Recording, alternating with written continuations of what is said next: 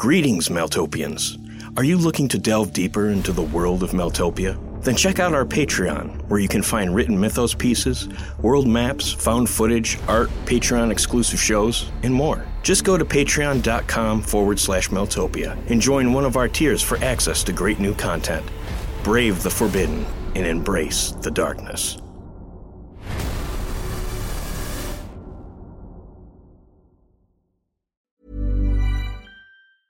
I'm Sandra, and I'm just the professional your small business was looking for. But you didn't hire me because you didn't use LinkedIn Jobs. LinkedIn has professionals you can't find anywhere else, including those who aren't actively looking for a new job, but might be open to the perfect role, like me.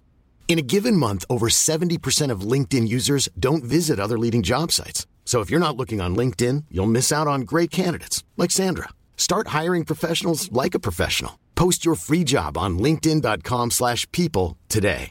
Imagine the softest sheets you've ever felt. Now imagine them getting even softer over time. That's what you'll feel with Boll & Branch's organic cotton sheets. In a recent customer survey, 96% replied that Boll & Branch sheets get softer with every wash. Start getting your best night's sleep in these sheets that get softer and softer for years to come. Try their sheets with a 30-night guarantee. Plus, get 15% off your first order at bollandbranch.com. Code BUTTERY. Exclusions apply. See site for details.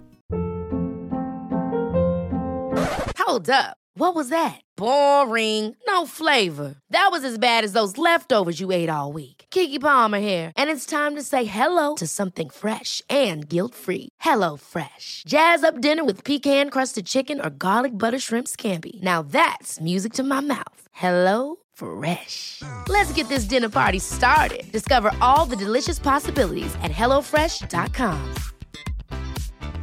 When you're ready to pop the question, the last thing you want to do is second-guess the ring.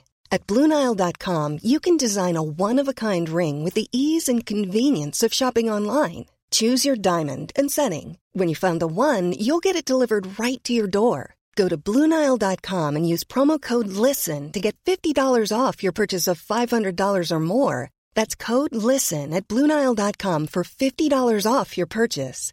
BlueNile.com, code LISTEN. There's never been a faster or easier way to start your weight loss journey than with PlushCare. PlushCare accepts most insurance plans and gives you online access to board-certified physicians who can prescribe FDA-approved weight loss medications like Wegovy and Zepbound for those who qualify. Take charge of your health and speak with a board-certified physician about a weight loss plan that's right for you. Get started today at plushcare.com/weight loss. That's plushcare.com/weight loss. plushcare.com/weight loss.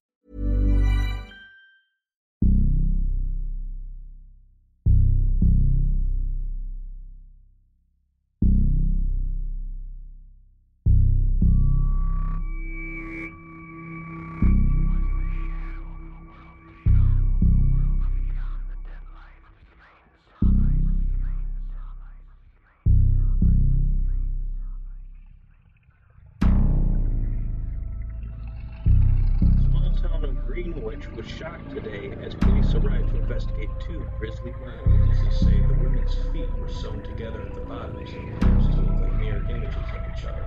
Mr. Anselmo is the latest in a long list of murders perpetrated by the infamous serial killer known only as the Sandman.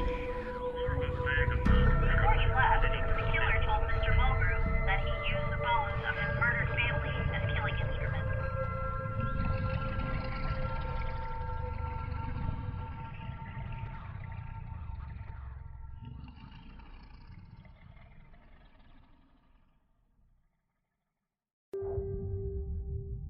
It had been too long since I had the opportunity to put on my dreams. It was like slipping into a brook at the height of summer, renewing and cool. I was pleased to see that the collective dream was still in place, still populated by the players of the shepherd's game. The dream was an almost seamless whole now, having coagulated from time and persistence and many, many deaths. I wandered careworn and filthy warrens, urban hidey holes, attics heaped with old bones, and extravagant murder chambers fit for mad kings. I sensed many eyes upon me, peering out from secret killing places. I wondered if any of them belonged to a certain pumpkin-faced killer. Although the dream had been designed for the shepherd's hungry flock, it had clearly attracted the dreams of other killers, who, for whatever reason, had not been invited to play. For a fleeting second, I gazed clearly upon the darkroom of the infamous spirit photographer. How many of his subjects had been found posed in deep forests, deserted belfries, dank cellars, and other abandoned places? 50? 75? They were all bleached white by a flash powder which released a light that did not stop at the skin, that snatched souls into the wicked spaces behind the photographer's lens. Or so the legends say. Correctly, I've no doubt.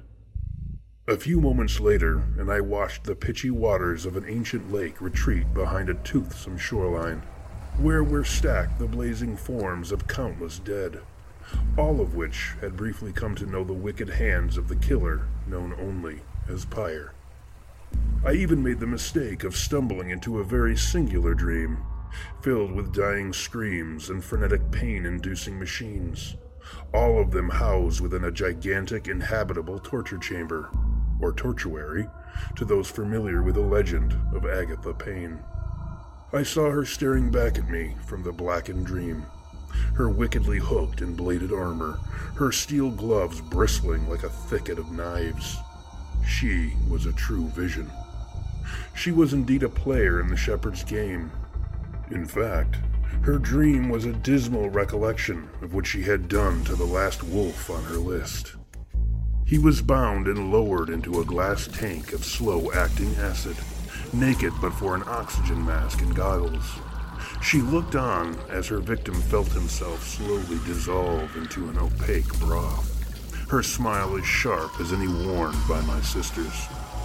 When she discovered me looking on, her hungry smile lowered to a grin. She only gestured to her melting tank, as if offering me a place within it. Her dream quickly disappeared behind a rush of dark new visions, and I loosened my grip upon my sleeping sisters. I came upon the blacked-out dreams of the recently murdered hunters, still caught in a web of nightmares, mindlessly replaying forgotten shadows. I could detect a tilted silence emanating from behind the dead places, where a strange nullity upended simple emptiness. These dreams were not merely dead, but were something else entirely, something more than dead, perhaps. With some searching, I found the den of the skin switcher.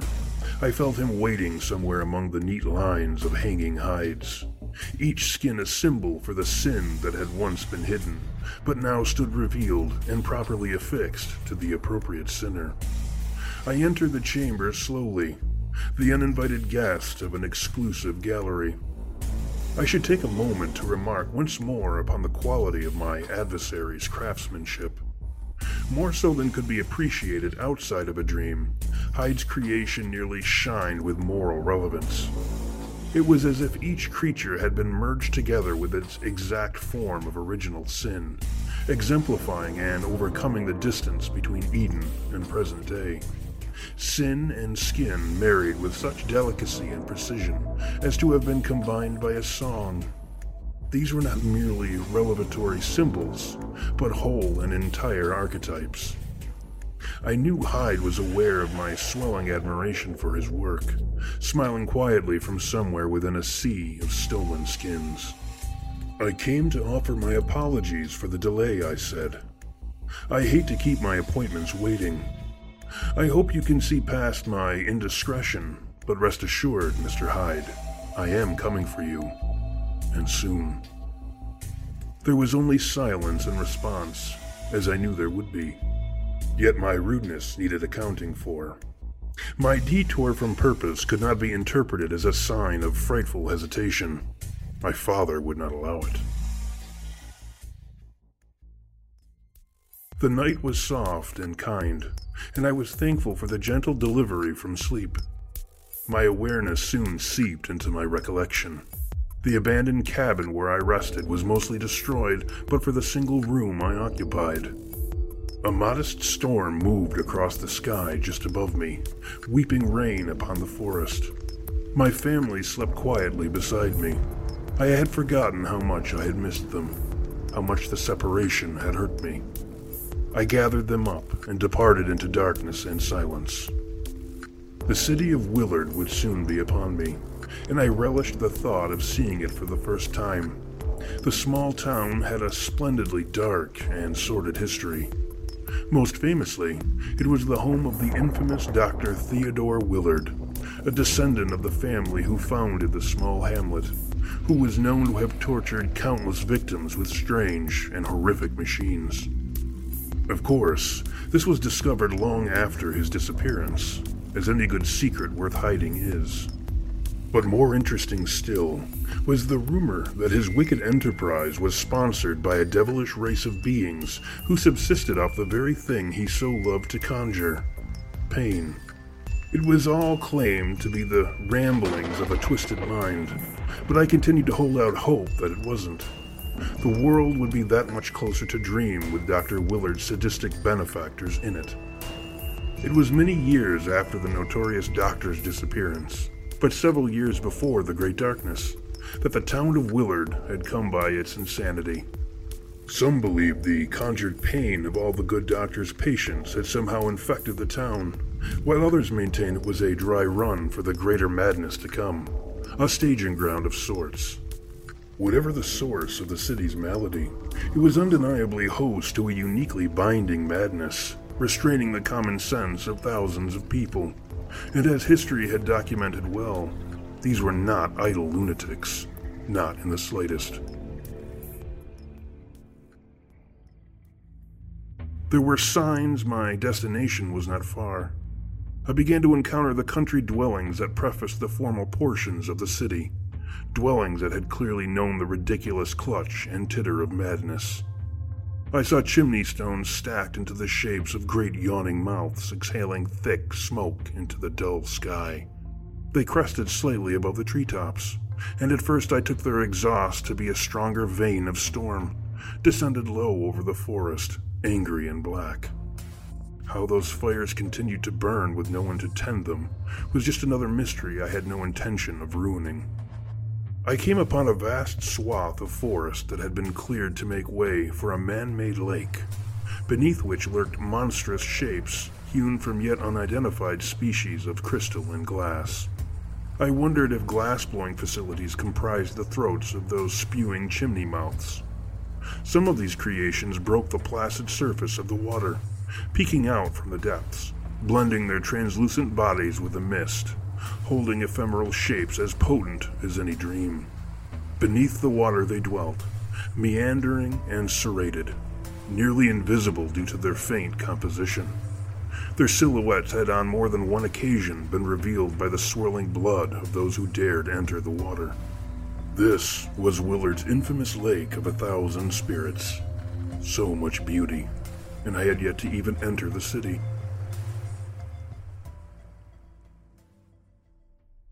The city of Willard, a strange and abandoned place, was home to the Wasting Houses, structures where once its entire population was interred for suffering from a mysterious madness.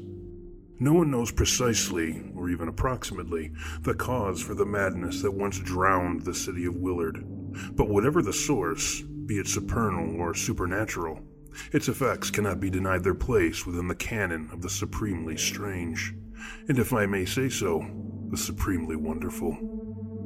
I approached the city like a moth drawing upon the sun, foolish and fascinated.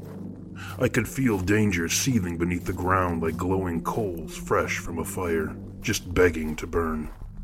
Yet I couldn't care. Here was the truest freedom, early proof of a world tread upon by dreams. You see, madness is the one darkness that light cannot kill. It screws up its face in utter defiance. It's a nightmare that survives waking, wandering upon bruised feet through the fever heat of blistering white banality. And much like old shadows, madness is often reposed within ancient places, locked up and forgotten, tended only by the wisps of ghosts in the worlds of dust. It should be noted, however, that madness is only considered such due to the broad consensus of the mad, each suffering equally from delusion. In their superior numbers and broken wisdom, they have concluded that their madness is the only one true reality. Poor fools, all. The place, if indeed it qualified as merely a thing with geographical specificity, slowly became a silhouette against the darkening sky. I could almost hear the din of battle unfolding between the concluding rays of the day and the mad city's refusal to be revealed by something so paltry as light. Standing so close to Willard, I could appreciate a palpable undercurrent of residual madness, sweeping those with appropriate sensitivities into the gravity of secret worlds, inviting them to take on the burden of forgotten lunatics, to convey a flourish upon the monument to madness. Yet brick and mortar is not my medium of choice, so I declined the invitation, at least for the moment. I rounded a final bend, and at last Willard came into focus. The city was a material outline of a lunatic's thought process. It seemed desperate to capture within stone and wood the quicksilver shapes of a madman's fancy. Houses, gardens, fountains, clock towers, and churches rose and fell into and around each other, forming metropolitan entities that seemed to stir, as if the momentum of insanity had yet to exhaust itself, despite the absence of the broken minds that had once called it down from the sky as truly as lightning rods. The road I followed into the city ended at many an empty residence. The remains of kitchens, bedrooms, and living rooms punctuated the distance of my paved path as it transformed into other, more secret paths, tendrils that slithered around thickets and beneath graveyards, through black tunnels and silent crypts.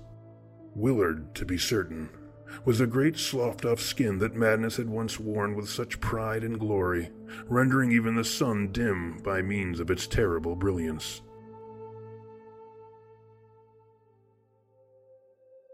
I entered Willard in darkness, as was necessary from a hunter's perspective, to say nothing of an outre artist's. It was a notoriously strange place, filled with the material and quite possibly immaterial articulations of insanity, of men and women who went from raising the walls of their city to being imprisoned by them. Due to the immensity of the population of lunatics, it was determined that their mad city would become a makeshift sanitarium. Almost all those interred within the city died here. It was for that very reason I resolved to make my temporary home in the bowels of an abandoned asylum. The same kind of dwelling that once suffered its insane tenants to waste away to the dry whites of their bones. I had hoped to taste a little bit of the madness that might have seeped into the crumbling walls and cracked floors. For no artist is an island. I needed my inspiration, and madness is one of the greatest muses of all. I decided to sleep through the remainder of the night and start fresh the following evening. Rats sought me out during my rest, a few even curling up with me. I was thankful for their warmth. I wondered at the number of their ancestors that might have been made fat and happy on a diet of neglected insane, sleeping off their feasts in filthy nests lined with the bones of the mad. I even devoured one of my small sleeping companions, so as to share in the human darkness that may have once nourished its family line. After finishing my tiny meal, I rose in search of grander prey. As I stalked the city, I encountered a great wasting house that rose and stretched far beyond the scope of any other building I had encountered. It looked more like a castle fit for a mad king, for the architectural embellishments affected to its construction made me doubt the completeness of its location within this world. The structure, like all art, was an enemy of solid reality. It seemed to shiver beneath the normalizing dullness of the sky that crushed in around its silhouette, trying to deny its otherworldly pedigree. I passed beyond the doors of the structure, eager to know the strangeness pent within. I was not disappointed.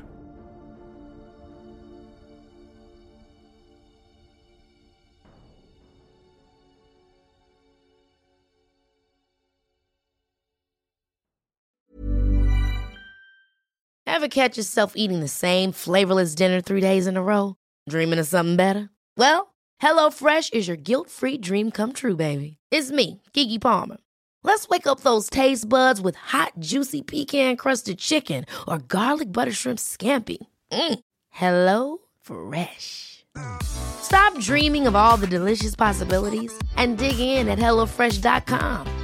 Let's get this dinner party started.